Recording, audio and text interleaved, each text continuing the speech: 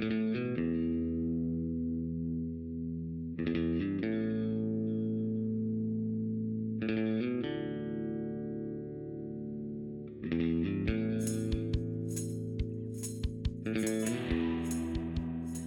right. Hey guys, welcome to 12 Questions. Woo, woo, woo. We're recording. It's amazing. Dog days of summer. Guys, welcome my co-host. You know him, you love him, Mr. Dave Yates. Hey, everybody. Dave Yates in the digital space. How are we? I love it. Well, I'm doing good. How are you doing? Oh, just, another Groundhog Day of quarantine. And guys, that's Dave in a good mood. Dave, can you read our clarity statement before we get started with our amazing guest? Sure, I'll try not to soil the clarity statement with my good mood. Welcome to 12 Questions Podcast. We're a podcast where we believe that growth and recovery isn't just for clean and sober people. Our mission is to share our experiences and growth by also interviewing guests who do the same. We're not affiliated with AA, NA, or any other 12-step organization. 12 Questions has absolutely no opinion on the use of drugs or alcohol by anyone. We are simply two people that happen to be in recovery that want to interview people about their own life experiences. Although some of our guests may be clean and sober, some of them are not or choose not to divulge. The purpose of the podcast is to learn more about ourselves. We only hope that you can learn more about yourself and each other by listening. Yay! Guys, I'm very, very, very excited for today's guest. And we always allow our guests to introduce themselves how they see fit, because if you want to stay anonymous, if you want to come on as Batman, we give you that option. So who are we speaking with today?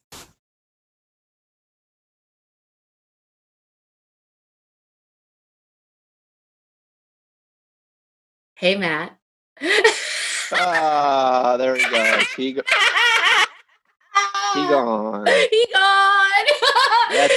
That's the cost of the Zoom. The cost of the Zoom, man. The cost of the Zoom. Very excited. If you are listening to this podcast and we decide to keep this hot banter, and while we wait for Matt to come back, man, it has been, for this girl, it has been a recovery last couple of weeks. Mama finished a 4-step that felt like her soul was breaking in half.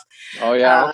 Yeah. Woo! The most thorough one I've ever done. It only took about, 17 years and some change to get to a place where I could really look at some shit. It's been a good time. It's been a good time swimming through those fears right now. How you doing? I'm living the dang old dream. I feel happier than I sound, I guess. So that's a plus. Can't complain really. Yeah, good enough for government inspection. You know what I mean? Yeah. I left my debit card at a restaurant yesterday, and I had to have a search and a meditation, and then a call, and then I found where the debit card was. Hey, you know what? That's pretty good.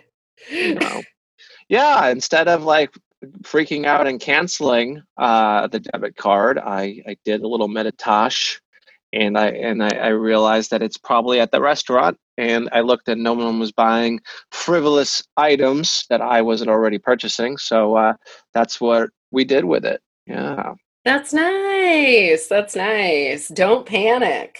That's the you know what I heard the other day in a meeting that blew my goddamn mind? What?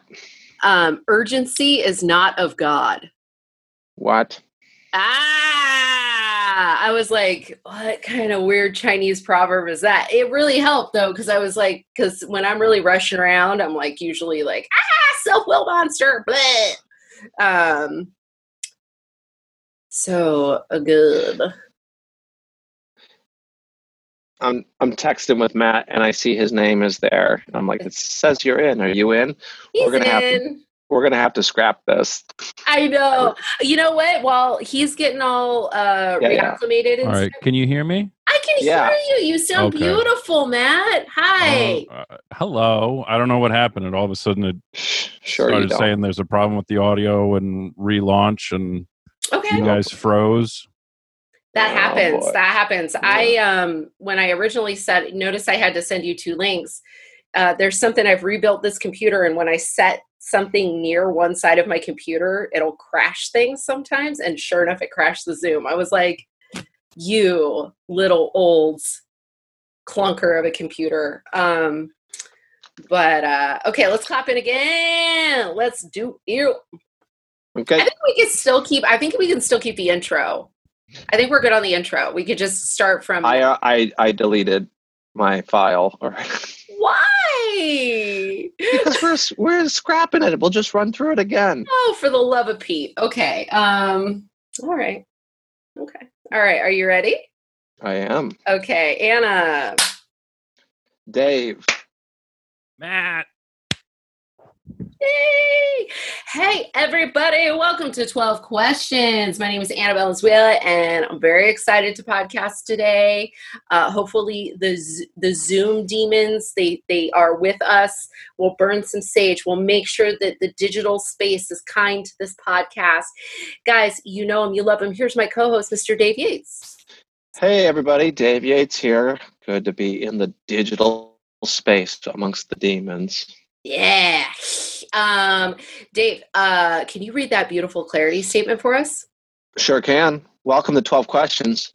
We're a podcast where we believe growth and recovery isn't just for clean and sober people. Our mission is to share experiences and growth by also interviewing guests who do the same. We're not affiliated with Alcoholics Anonymous, Narcotics Anonymous, or any other 12-step organization. 12 Questions Pod has absolutely no opinion on the use of drugs or alcohol by anyone.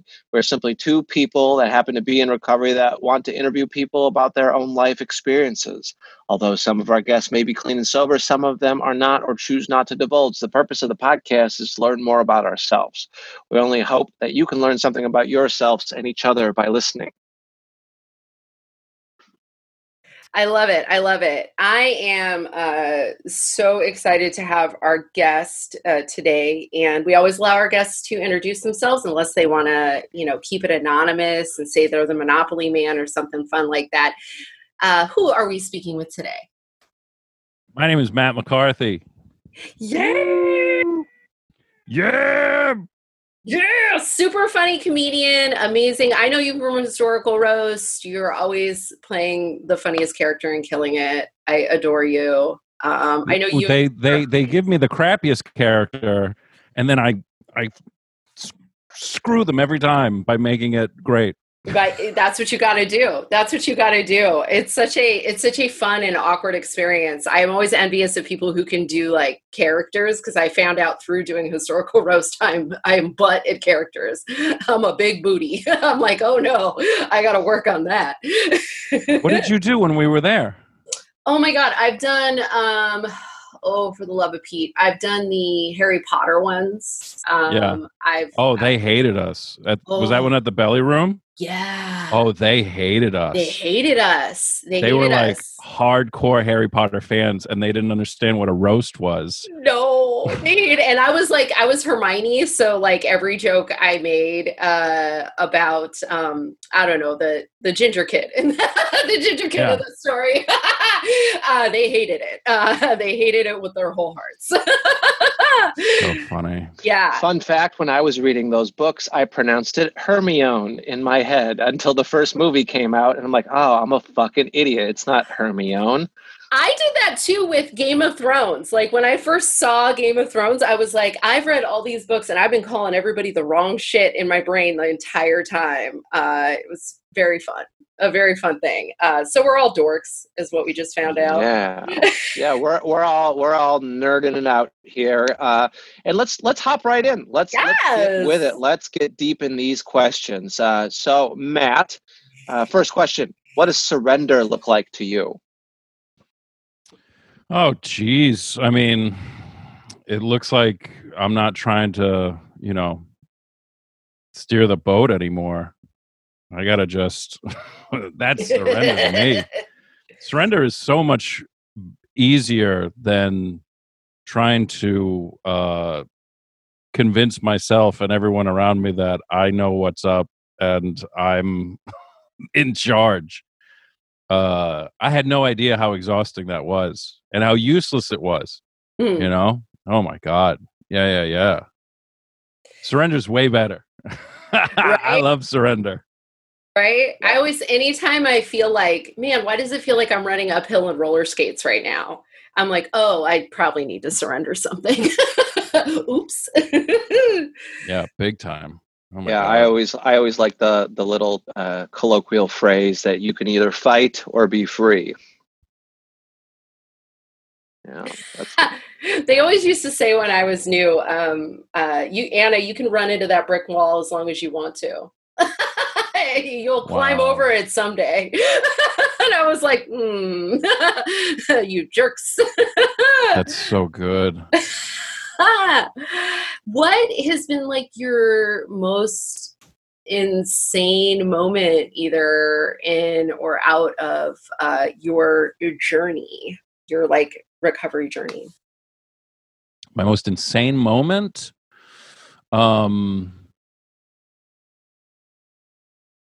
could be insane good, could be insane bad. I know. I'm trying to. I mean, because when I think insane, I think of the insanity of thinking it's going to be different this time, or that classic definition of doing the same thing over and over and expecting a different result. Which is a lot of what recovery has been for me, is to unlearn all those things that I thought were going to work. And yeah, but I should probably say something, that type of shit. Mm-hmm. I mean, I think it's the most insane thing for me is like that that kind of Karate Kid, wax on, wax off shit, like really works, where it's like, if I take care of this stuff over here, it'll make this stuff over there easier and more manageable. Mm-hmm. Like somehow I'm a more considerate person and my brain is quieter when I make my bed and do the dishes and like all the little things, Right. just it's which then makes it easier for me to think, well, what does this person need right now? Which was not a thought I would have outside of, out of manipulating someone. Like, of, well, what does this person need right now? And how can I be the person who provides it for them so that they see how amazing I am, as opposed to now I'm doing it just so I feel good. Letting go of all that other shit type of thing, which is it's insane. I don't understand how it works, but it's insane. So like when you were like ripping and running and stuff, you were that kind of grifter guy who's always trying to impress or get over. Oh, completely. It's like just fueled by insecurity and any foolish attempt I could make to quickly assess, like, well, what Matt McCarthy can I be in this moment so that I can delude myself into thinking I'm comfortable now. And what do you want me to be? I'll be that real quick. Yes. Like totally, like no. Well, in entertainment, that's a really valuable thing. There's a lot of people. There seems to be a lot of, because I was in recovery before I came into it, and so there seems to be a lot of, will you please let us tell you who we want you to be, and then like be the thing. And it's like, ugh. Right. I mean, I think the flip side of that is, I drank and used my whole career, because I started in comedy in 2003, and then I got sober in the end of 2016. Wow. And in the 3.5 years since then is when I've, in life and then on stage, I've finally started to find out who I am, and connect with that guy and learn to love that guy, as opposed to, I mean, I have so many old, like I there's this strange, I have this strange love-hate relationship with the cloud on my computer, because sometimes I'll be looking for something that I wrote and it'll be this shit from like 10 years ago. Yeah. And I'll start reading it, and then I start going into that, like, that resentment of refeeling that time. And it's that I have so many docs on my computer that are just page after page of trying to figure out what my persona is on stage, like when I'm doing stand up, and like, well, who am I? What am I? And it's constantly, you know, like a few years later, then it would just contradict itself and be like, no, you're this guy. You should be this guy all the time. And it's this constant search of who the fuck am I? Because I remember like a manager I had a couple years ago, and it did not work out. But the one thing I took away from that working relationship was I'd sent her a set, like a long set, and she was like, she's like, yeah, you're really funny, but I don't know who the hell you are. And I was like, at first I was really excited. I was like, great, she'll figure it out. You know, I'm like, awesome. You're like the best manager ever. And instead there was, I didn't know who the fuck I was. Yeah. And there was so much disconnect from, you know, because I'm sure plenty of shows, like people would walk away being like, yeah, he was funny, but I don't remember anything about him. Right. Yeah. You know, and there was no, because I was always confused by people talking about like, well, what's your point of view? And I'm like, I don't know. I'm just fucking trying to get to the other end of the tightrope and get the fuck out of here. You know? Yeah. Yeah, I know it was hard for me to find out who I was because I fucking hated me. So I didn't know how to find who I was. Yeah. Yeah. I completely. I didn't want to look because I fucking, like, I've said this before, but like, you couldn't hate me more than I hated me. So Right. why would I want to see who that is? Yeah. I'm not going to show you because I don't want to find out, because I'm sure it's no good. Yeah. Yeah. What happened with me is I was, God, at about 12 years, I had always been that person who, I was just sort of this silly Muppet person that would kind of hop around and, you know, do a little like too much funny energy thing. And eventually I got cornered by both like the universe and my friends to just be like, go and try this thing that you're obsessed with.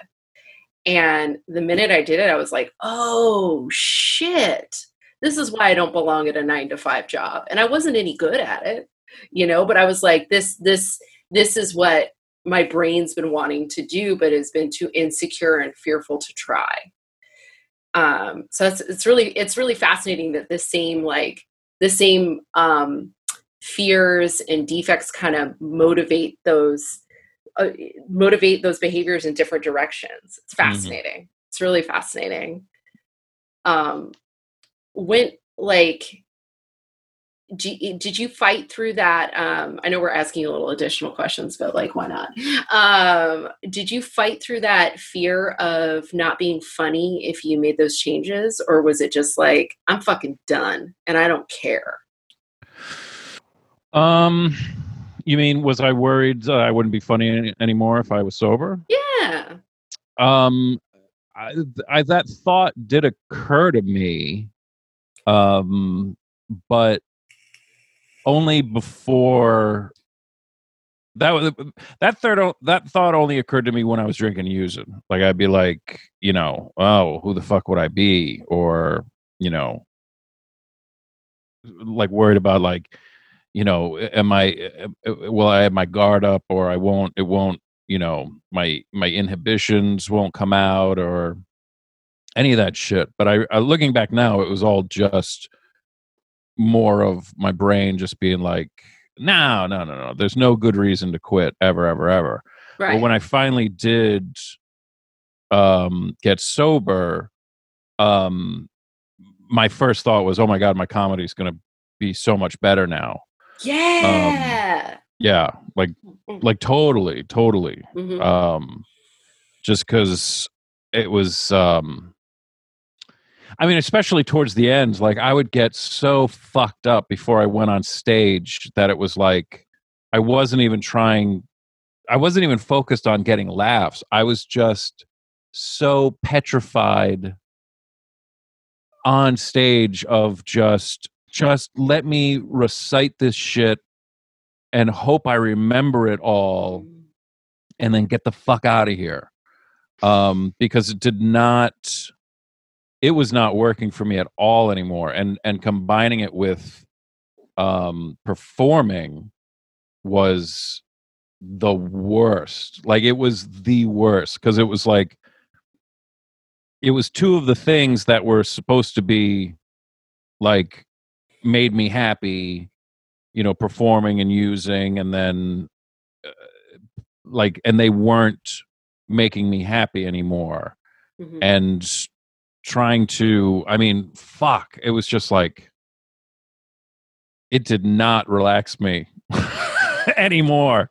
I was not, I always hear about like the story about Keith Richards writing Satisfaction when he was blacked out, and like he came to in the morning and the song was just on the tape recorder and he didn't remember playing it or writing it or recording it. And I was always like, man, that is not my experience. I never, and I chased that really hard of like, but what I wanted was to be free and to be loose and to be relaxed, which is how I feel now.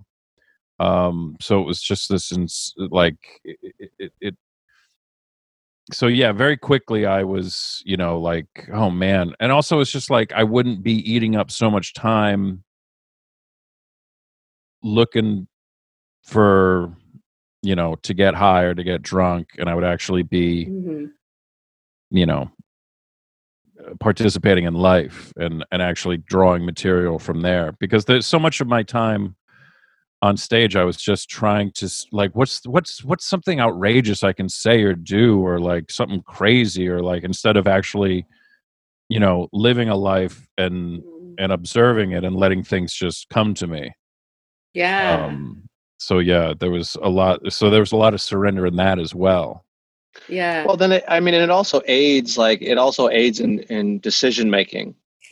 Like, Yeah. I never knew how to make decisions, and then it's easier for me to make those decisions, like, I guess, on stage, like which direction to go, instead of steamrolling through the audience. And just in general, like, it's not just about being on stage, but like, how do you make decisions, like, in life now? I don't know. It's a lot easier to make decisions now. I'll tell you that much. There's no panic anymore of like, because I'm not fucked up. I'm not all cloudy. And I'm also, on a really good day, I'm not just thinking about myself. There is because that's all I want, is to just be fine, so I can actually play the tape through on,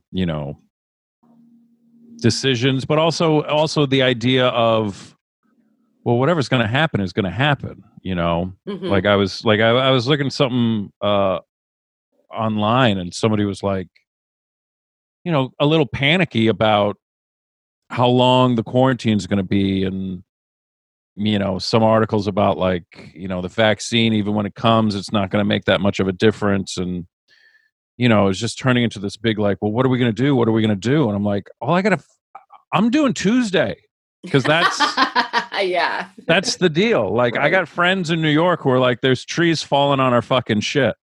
Yeah. There was an earthquake like 2 or 3 nights ago. I'm like, fucking, if Wednesday rolls around, then we all win.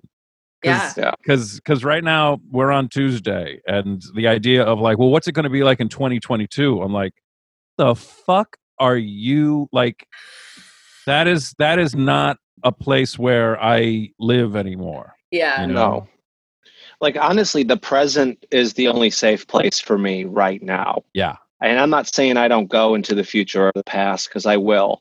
but it's been a practice to, bring the thoughts back to what am I doing today? What am I doing in the next hour? And it's a lot better for me that way. It's just making decisions in the present rather than making decisions like they're chess moves. And I guess for me, it's always like, when you hear the phrase like, oh, chess moves, like there's some like positive connotation to it. Like you're making enough decisions in advance to move in a certain way, but it's like, it's not chess. Like life is not chess. Anytime I try to think that I know what the next vision is, I'm always completely way off.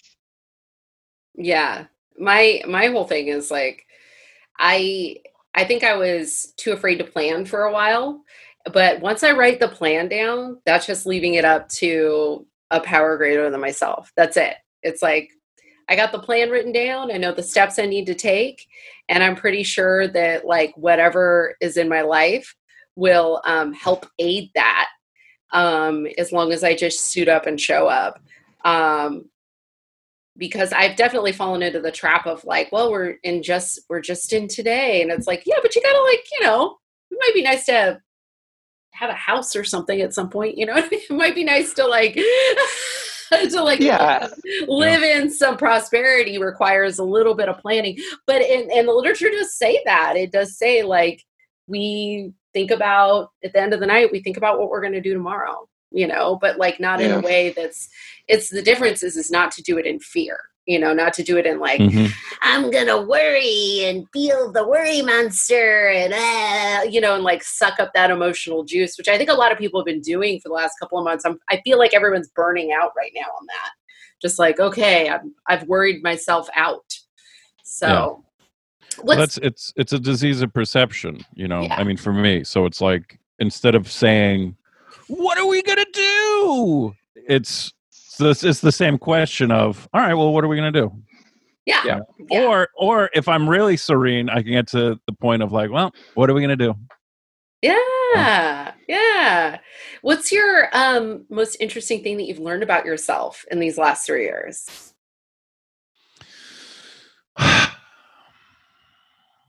Oh man.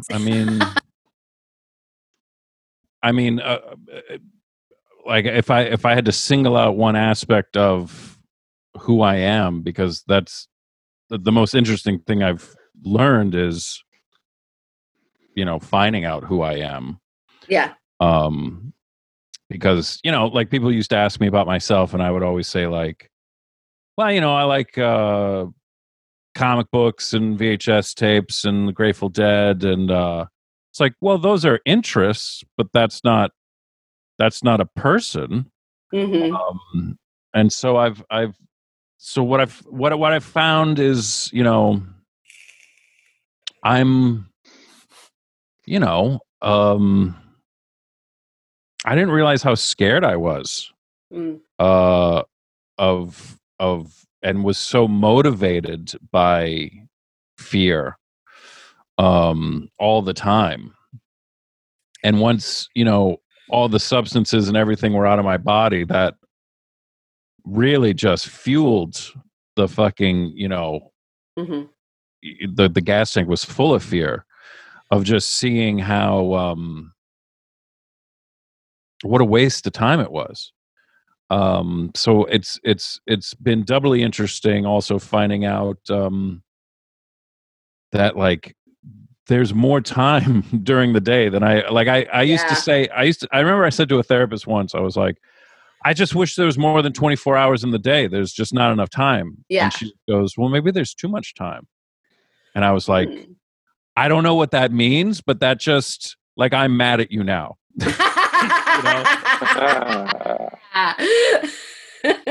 But now that I've like, a buddy of mine says when he wakes up in the morning, the first thing he does is he slows down. Like, I got to slow down. I got to stop trying to live. It's kind of what we were just talking about is like, I got to learn how to stop trying to live my entire life in one day. Because I can veer towards being overwhelmed.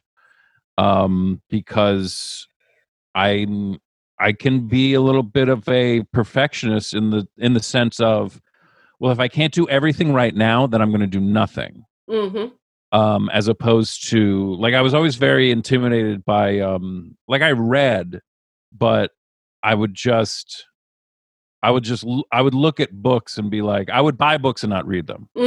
Yeah. And I would look at them and be like, well, there's no fucking way I could read all these books. And I'd be like, I'd like to read that book. And be like, yeah, but while I'm reading that book, I'm not reading all these other books. And it's just like, but you're not reading anything. It's just this one example of, going one day at a time, going one page at a time of like, look, what, I'm just doing Tuesday. I'm on page 317. Like that's enough. I heard something in a meeting the other day that blew my mind. Urgency is not of God. Wow. And I was like, damn. I like wrote it down immediately. Urgency is not of God. Oh, okay. Except when you have to pee really bad, then it's of God, because there's no better feeling than urgently having to pee. So, guys, this is what you have to look forward to. You quit drinking, and you're like, man, I've had to pee for an hour. This peeing feels great. so good. Right. Happy, joyous, and pee. What's your level of like honesty in your life with yourself and others? It's at an all-time high. I mean, it's I don't really have very many secrets anymore, which is nice. It's like, for example, today was a day where, my wife and I, we have a 4-year-old boy, and kind of in quarantine, we've been trying to give each other breaks. So it's kind of like one person kind of takes the lead one day, and then we trade off. So I slept in this morning. Good for you. Thank you. Yeah.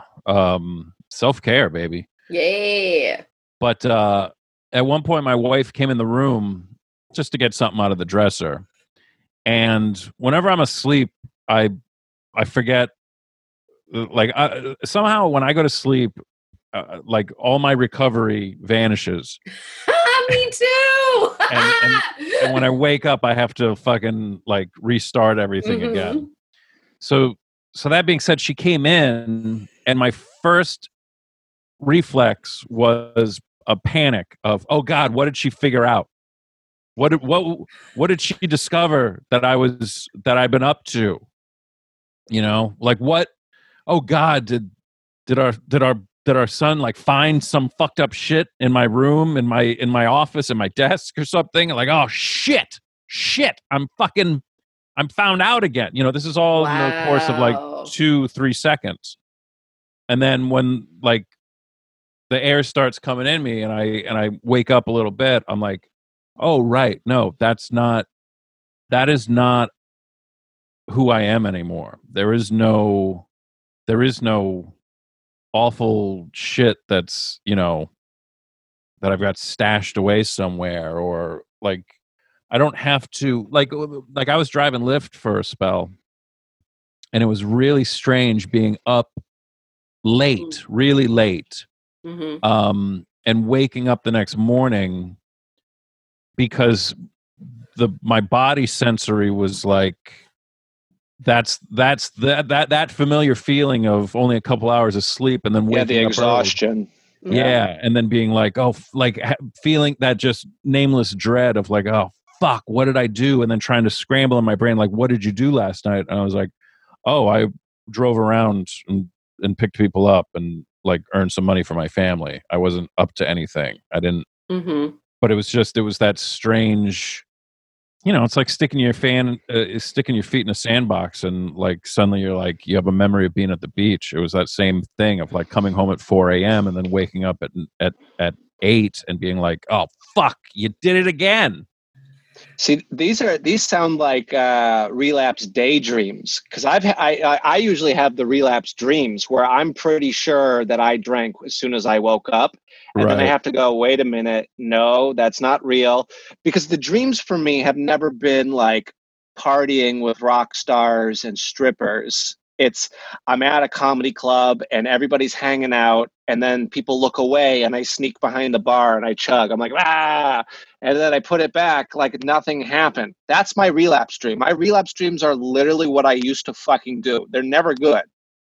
Can I blow your mind? At some point, you guys will switch at a relapse stream. You'll go to a meeting and identify as a newcomer. That started happening around 10 years. I was like, why is this happening? I can't even enjoy this. Because I used to call my sponsor and be like, I had a relapse dream. She'd be like, I'm sorry, baby. Did you enjoy it? She's like, do you have fun? And I was like, oh, I have the option to have fun? But then I started having fun and then taking myself to a meeting, which is a real fun thing for my unconscious. Boo. Boo! I'm even a square in my sleep. It's great. Matt, I appreciate my I worked night shifts in rehabs for years. And when I'm in that state, it is very hard to be spiritual because it's now classified in the DSM as a sleep disorder, working at night. And like, I would wake up, I would wake up in anger. So it would be like, if someone wakes me up, I'm like, oh my God, a fight. Ah! And it's like, it's very interesting that like our primary go-to feelings can be triggered just by like waking up at an odd time or disrupting our sleep schedule stuff. But I guess that's why they say hungry, angry, lonely, tired, avoid that, Right. But you had mentioned fear before. How do you experience like fear and anxiety? Like when you're in it, what's that like for you? Well, I've discovered that it's because I'm thinking about what might happen. Like that's that all of my fear is,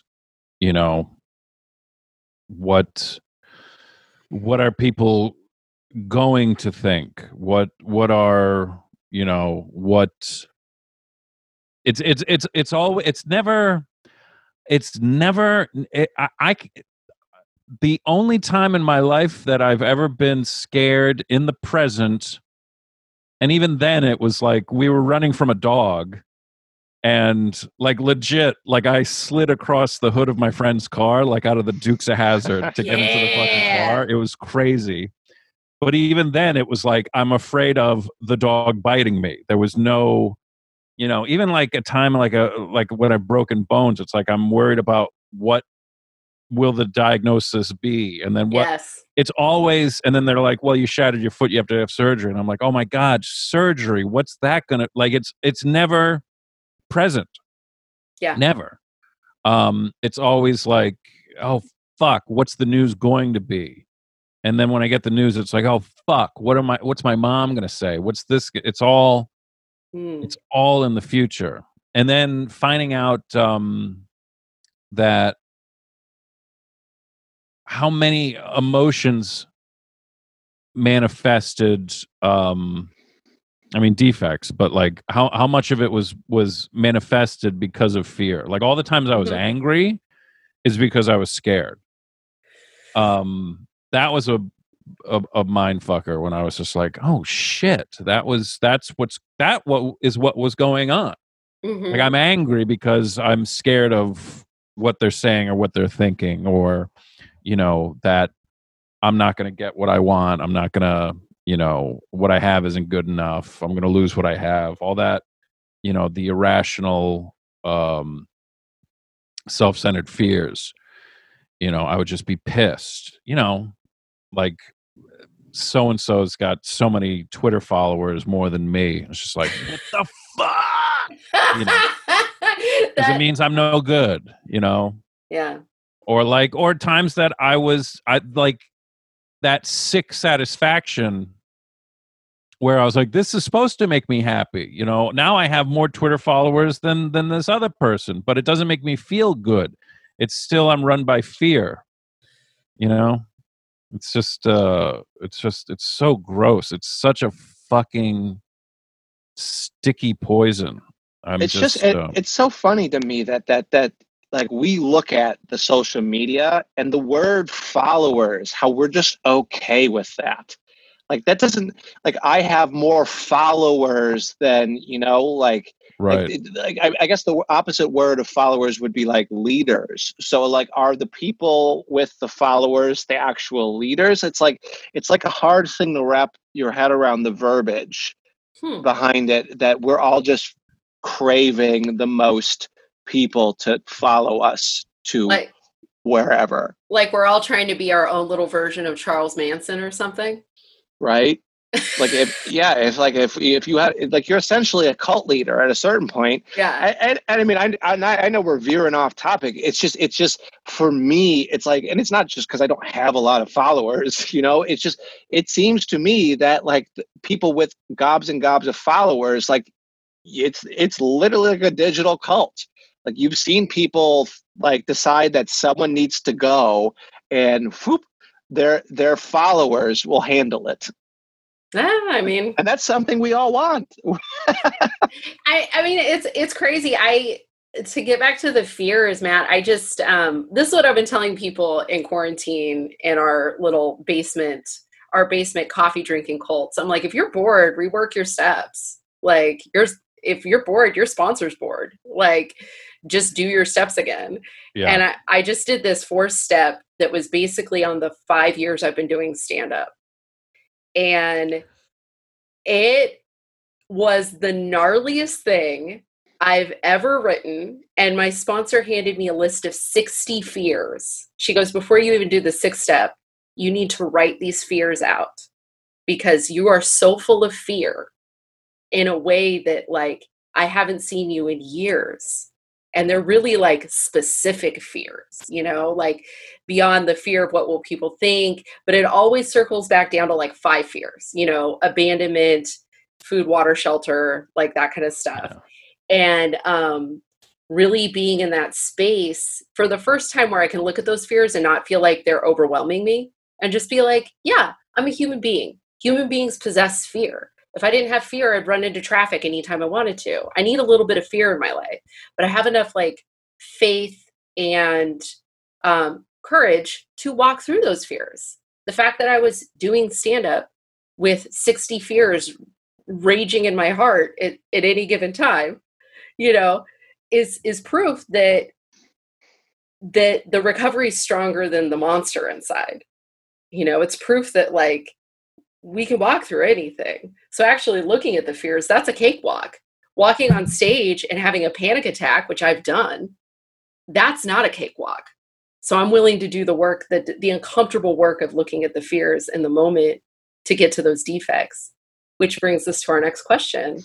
What defects are you working on right now? Like, what's a thing that you're like still struggling with?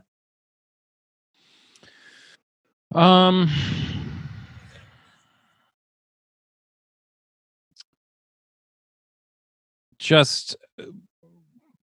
patience, which is expectations, which is, selfishness and self-seeking, and dishonesty too, because I always come back to the dishonesty in, well, I would never do that. When I'm bothered by someone, I'm like, well, I'm perfect. I've never done that before ever. And then it's like, yeah, but fucking, Yeah.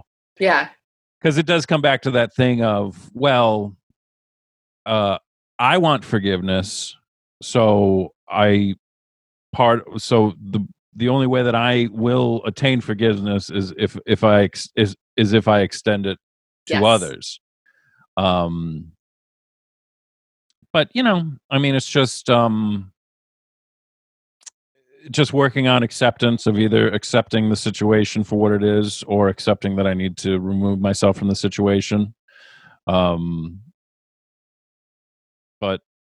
just trying to not let my feelings be my higher power, and like, because when I do that, then I feel the need to like express them in the moment at when they're just a feeling. It has a beginning, a middle, and an end. It's not going to last forever. It's also not true just because I'm feeling it. So it basically it boils down to, but I mean, it's I have such little interaction with the world anymore that it's really just applicable to interacting with my wife or with my son. And there are days when I have to remember, oh wait, no, I'm the 40-year-old, he's the 4-year-old. And sometimes I think it's the opposite. So, but it's the space between is getting shorter and shorter. And I'm on to it a lot more than I've ever been. Yeah. Of well, wait, what's going on with me? And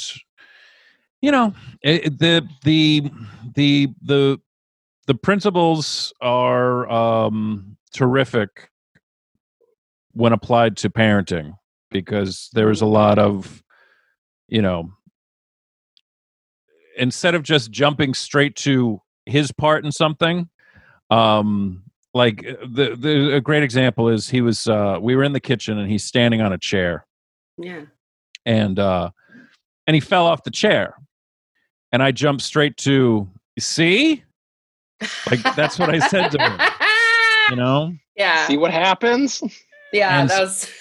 And I heard like my dad all of a sudden was in the room. I'm like, whoa, when the fuck did that happen? And then my son just like crosses his arms and puts his head down and goes, leave me alone. I was like, well, fuck, I know that feeling. I know that feeling. So I was like, I jumped ahead on, so I had to go back to, what happened? How did it affect you? And then what was your part? So I was like, let me restart. And I'm like, are you okay? That should have been the first thing I said. Yeah. Are you okay? Yes. Instead of being right, which is often a place I want to get to as fast as possible. Like, hey, everybody sees that I was right, huh? Yeah. So I went to, are you okay? Does anything hurt? That must have been scary. How about a hug? How about because that's what, who hurt me? What did they do? How does it affect me? Those are all vital. And I found that I skip past those because I don't think that my feelings are valid. Whereas the fact is, it's like, no, somebody did something. Like, it is affecting me. Yeah. It's like, because when they talk about it, like whether it's fancied or real, it's like, it's because I've gone down the path of, once the feeling passes, then I beat myself up because I'm back in perfectionism. I'm like, you know what? I'm sorry. I shouldn't let so-and-so bother me. And I said that to my wife once, and she goes, no.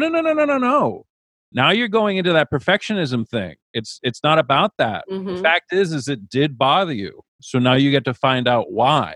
Be curious. Be curious about it. It's an adventure. Why did that bother me? Oh my God. Right. Yeah. Right. Because it's instead of being like, I should be better than having feelings. It's like, no, like, stop it, So there is a lot of that goes on, especially with, my boy, and he's stuck, and like, we can't even go to a playground. I mean, it's fucked. Yeah. Like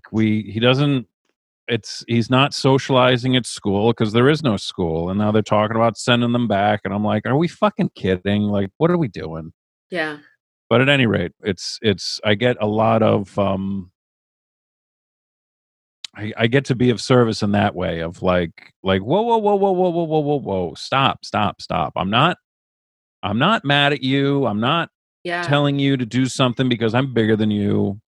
I'm like, my job is to keep you safe, okay? And so we're doing something that's not safe. And there are times truly to God, I wrote this down actually in an inventory the other day where I was like, part of me is a little jealous of my son because he's already so good at expressing his feelings. Yeah.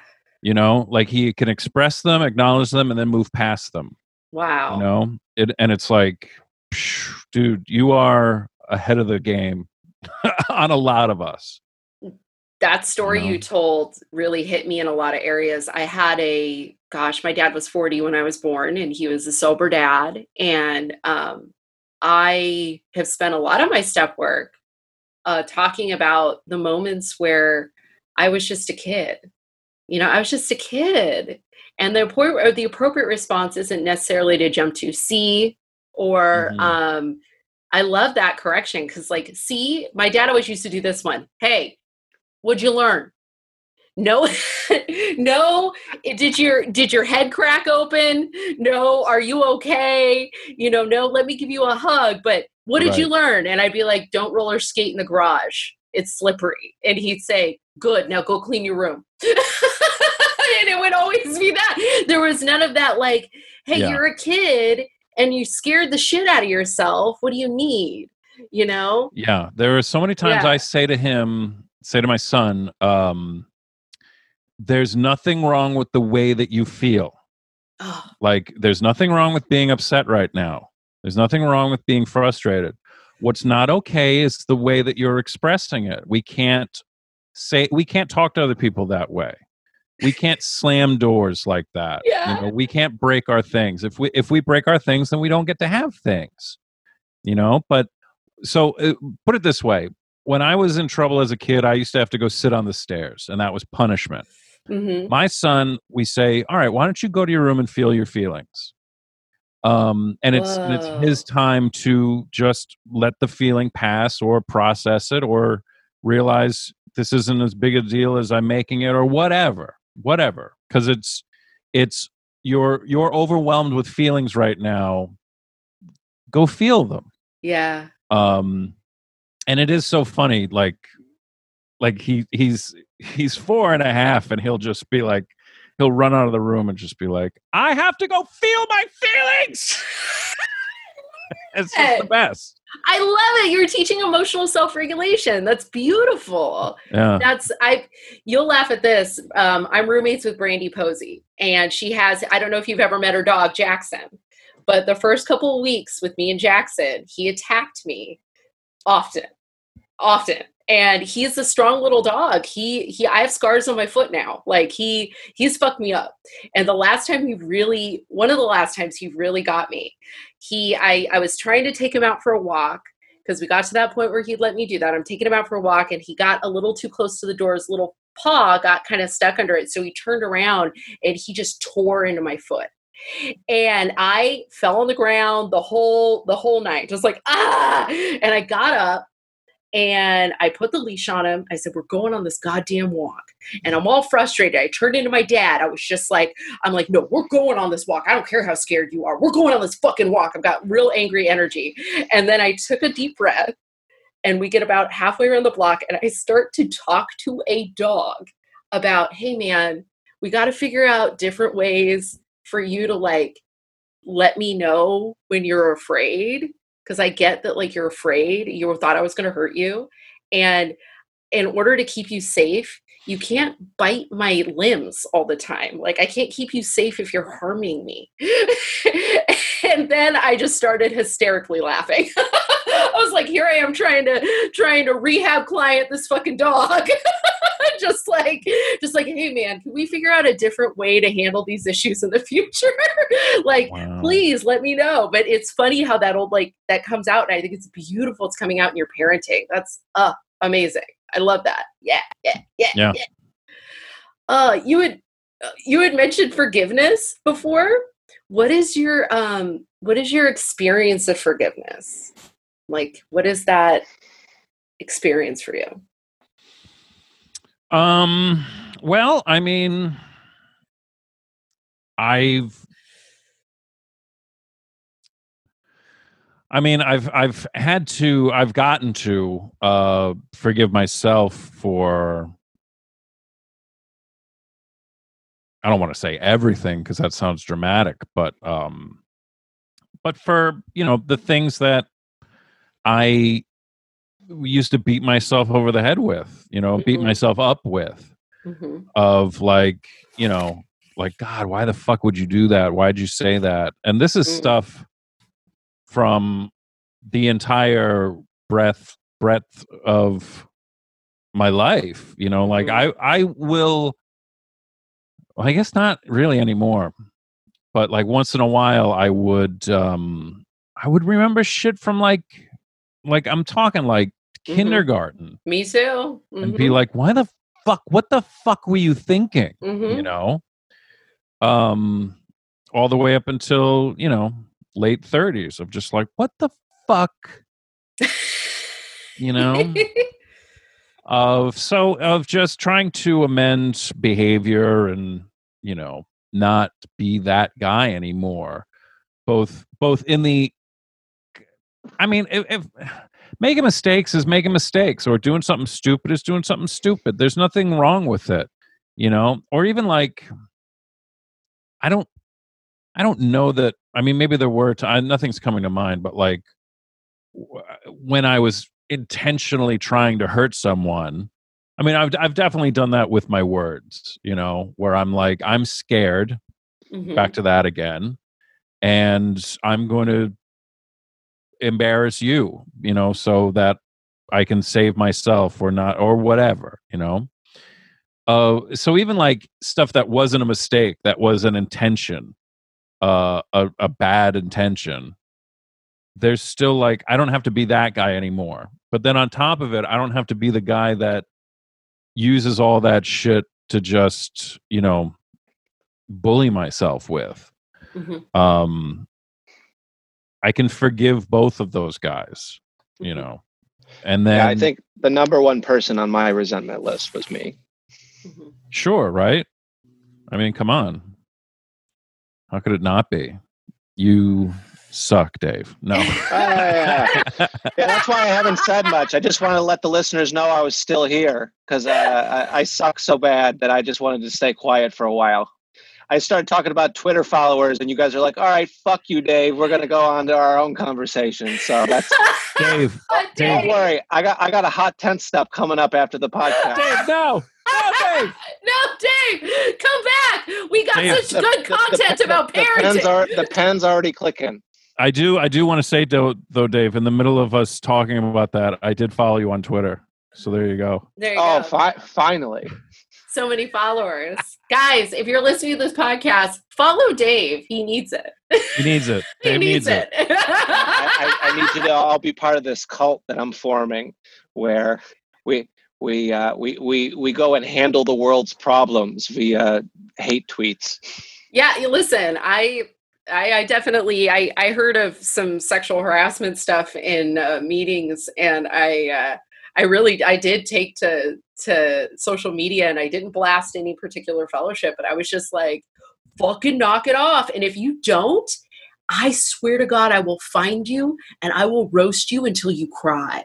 Like I was like, I will fucking hunt you down. I have a very specific set of skills. I will dox you and I will harass you. Leave these women alone. That's Anna Valenzuela, everybody, and Taken 5. It's a very dorky take it, it's just mostly me yelling at Brandy about how men are scummy sometimes. But and other individuals, humans, any human can be a gross predator, but I digress. What's the weirdest apology you've ever given or gotten, like amends wise?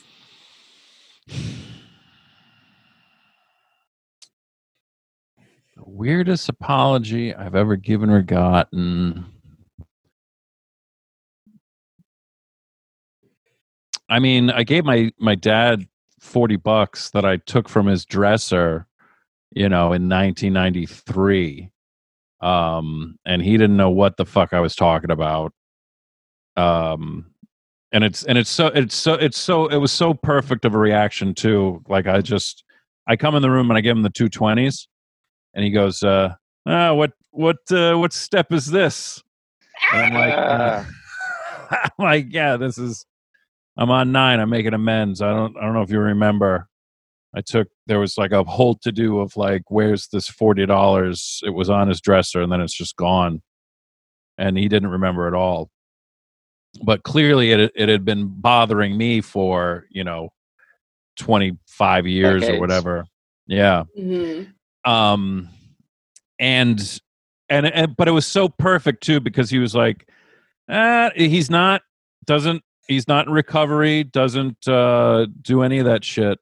And he's like, yeah, I don't think, I think that's only supposed to be stuff you did when you were drinking. And I'm like, it's not. It's not. I read a whole book about it. And he's like, I'm pretty sure. And I'm like, do you want me to take he's no, I'll keep the money. But it was just like, it was just perfect, because it's like, of course he would mansplain me my own program.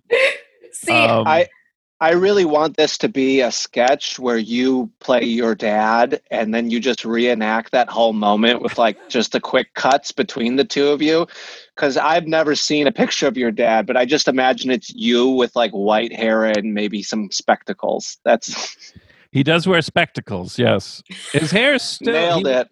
He's a redhead, but it hasn't all gone gray. But I wonder if I have one on my. I definitely have a picture of him on my phone.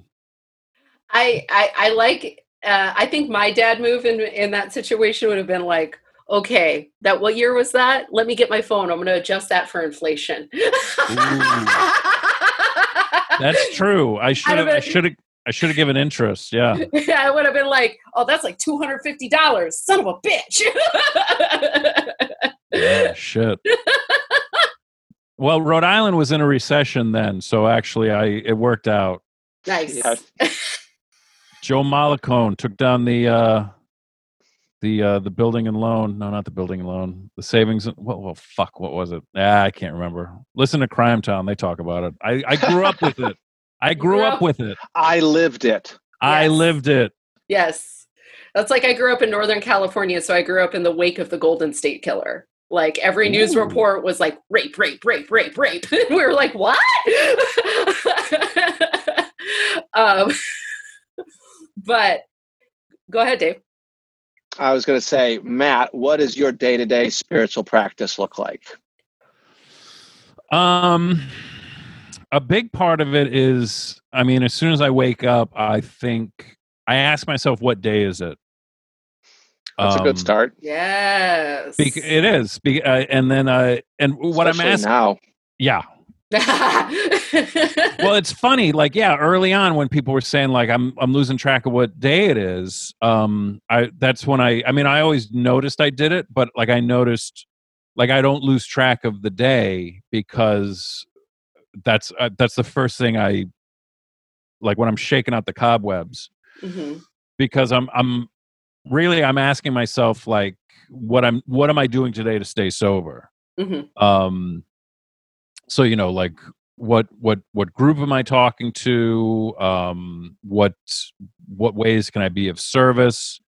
How quickly can I be of service? Is it my off day, but I'll let my wife sleep in just because she'll have a better day if she can sleep a little bit longer. Mm-hmm. What does my son need? Can we get some Cheerios? Can we get some, and very politely remind him how we ask for things. And it's not just, we don't make demands, which is in a real important way that I get to be of service to him, is to, teach him how to treat people, Mm-hmm. And that there are consequences to everything that we do. Um, and then it's a pretty. I mean, the last few months, it's been a very stripped down version of that, of just being of service in and around the house, with other fellows, just with phone calls, picking them up and making them. Mm-hmm. But just yesterday, I was like, we have really, really gotten into a routine of and we have a dishwasher, which is like the greatest gift in history. But it can lead to just laziness on my part of like, so as soon as that thing's done washing, I unload it. I put the dishes away, and then the dirty dishes don't pile up in the sink. It used to be, the whole sink is just full of fucking. And so it's like, I wouldn't empty the dishwasher until the sink was unmanageable. So now I keep that manageable, and it keeps it. It's just a nicer. My brain works better when I'm not living in clutter. So it's just like, and I'm very aware of looking at the clock when I do something. I'm like, all right, what time is it now? And then when I'm done, I'm like, how long did that really take? And then I'm so much more fulfilled spiritually for having spent 90 seconds, just opening and closing cupboards. And it's so, before I do anything, whether it's step work or housework or, creative work, it always feels like the biggest pain in the ass I can imagine. Like almost torturous. I build it up in my head to like, this is so fucking awful that I have to do this stuff. And instead I switch my perspective to, well, I get to do this stuff. And then when it's done, I feel fucking good about myself. I feel good. And I'm happy. I'm like, I don't feel like there's something hanging over me. Even like if a bill comes in, like I try to pay it that day, because it's like, instead of it just being this fucking dagger hanging over me. I don't know. I love that. So what would you say your relationship is with your higher power then? If you have one. I do have one. I mean, it's God is, I call it God. God is just the stuff that I don't know, the stuff that I don't understand. And the stuff that ends up working out. Because it's just so my relationship is very. I'm pretty at peace with it. Of just like, I don't feel alone. Basically, I also try not to think about it too much. I mean, like I have a conscious contact with it, but it's very. Put it this way, I used to question it and look for answers, and now I don't question it and I get way more answers. The less I try to figure it out, the more sense it makes. Which is just, I don't know. I feel,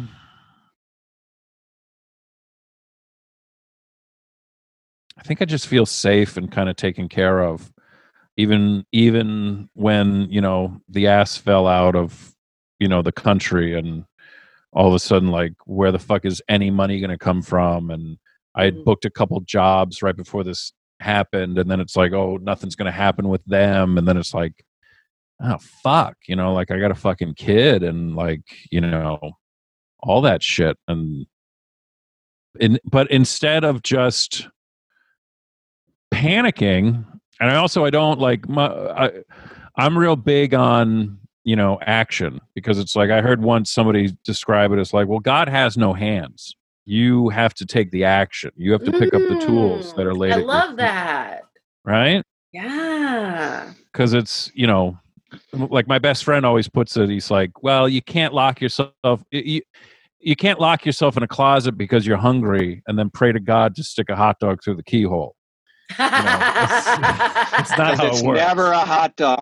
That's right. Never a hot dog. Is this it, God? Is this the hot dog?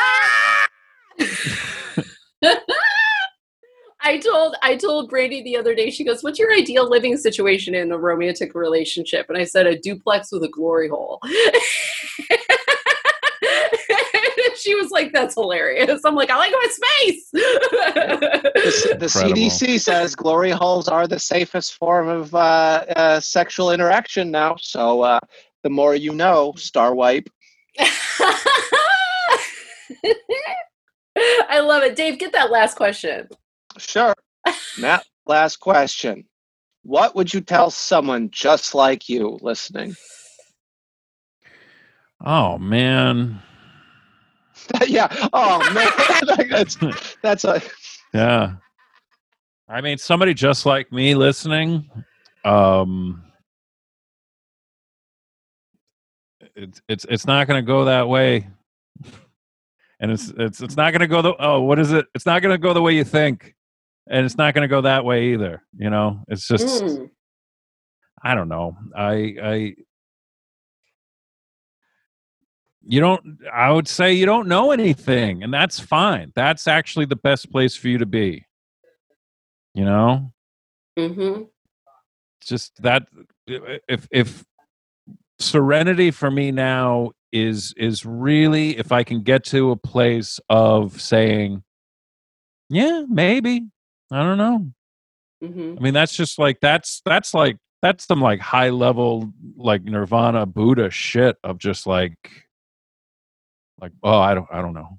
You know, Yeah. I love all those like stories of like, you know, all that Zen shit or, you know, of just this is it. This is it right now, right here. This is it. It's like You that made Van it. Halen song. That's right. Now. Right now. That's right. We did it. We did it. I cannot hear that song and not think of Crystal Pepsi. I can't. It's just like the taste of Crystal Pepsi. It all comes running back. Matt, you seem like a guy that's got some Crystal Pepsi tucked away. Well, I'm from Rhode Island. Where did you grow up? I grew up in Illinois. And I was in Northern California, little mining town that, you know, looked like a Tom Waits song. All three of us literally cover West, Middle, East right now. Wow. Because I mean, like Rhode Island is like it is like the test product state because it's so small but so densely populated that it's like that was like one of the first places where you could get Crystal Pepsi just because it was. That's just the way that they tend to check. It's true. They like. It's true. Just, you guys get all the weird like Taco Bell products, you know, like tacos made of chicken, you know, that kind of thing. Yeah. For a limited time only. Come on down. Yeah. Rhode Island is the Mikey of the testing world. It's like, just give it to Rhode Island. That's right. He'll like it. Yeah. If they like it, the rest of these dummies will like it. And we did. We all bought Crystal Pepsi for like 5 minutes. And I'm pretty sure that's why all kids from the 80s are a little spazzy. But Matt, where can people find you? Where can people find what you're doing right now? Like, where can people search you out? Yeah, plug your shit.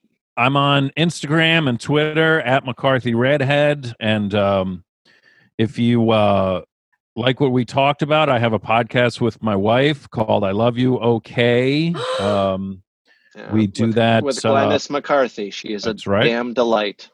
That's my God. It seems like it's a relationship podcast. And then we talk a lot about our own recovery and our relationship. And then if you like pro wrestling, I do the We Watch Wrestling podcast every Wednesday. And then if you like dumb movies and videotapes, I do Justifying My Movie Collection on the weekends. And I had been watching every Godzilla and King Kong movie, and then they kept moving the release date, so I had to put that on pause.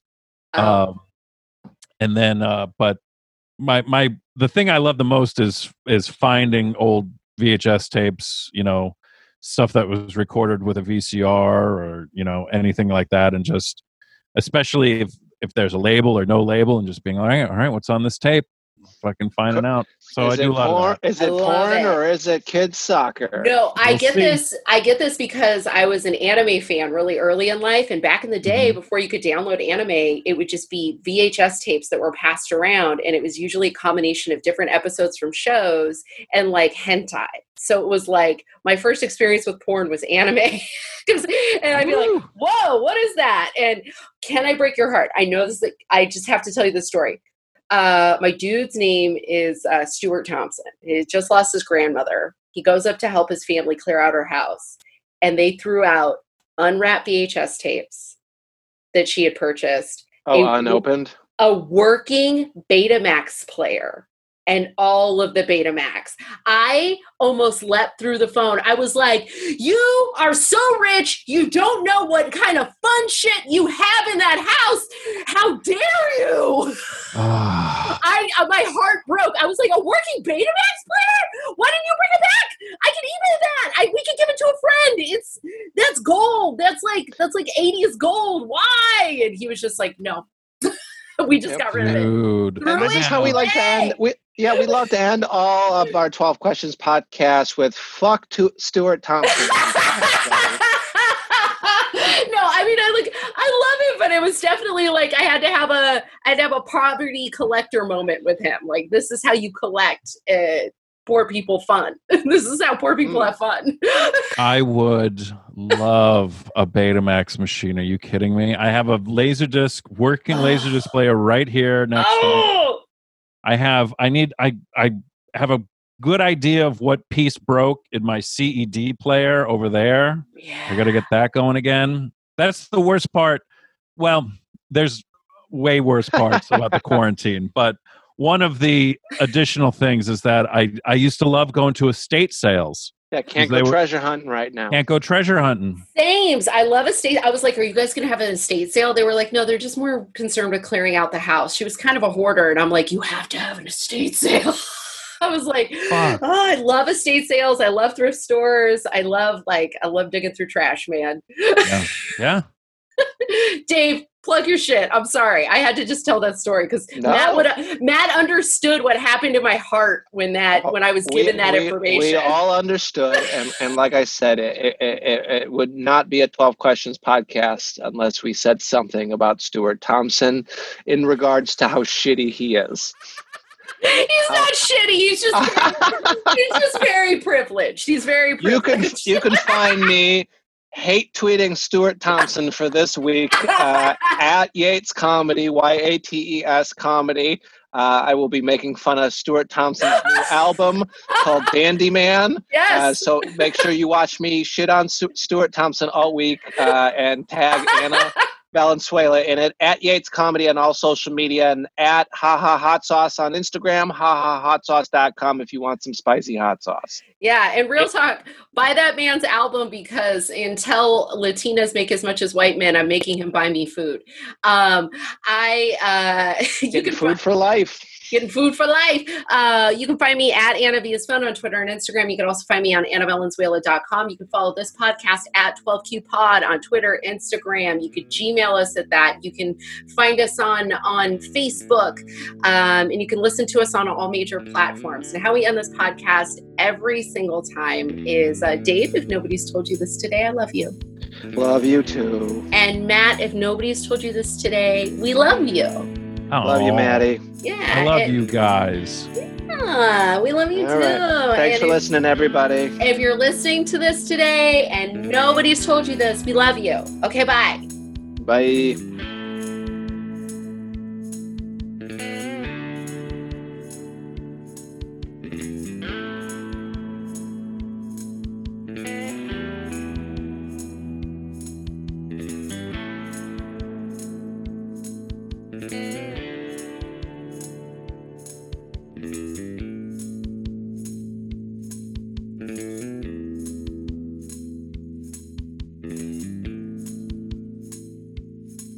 Thank you.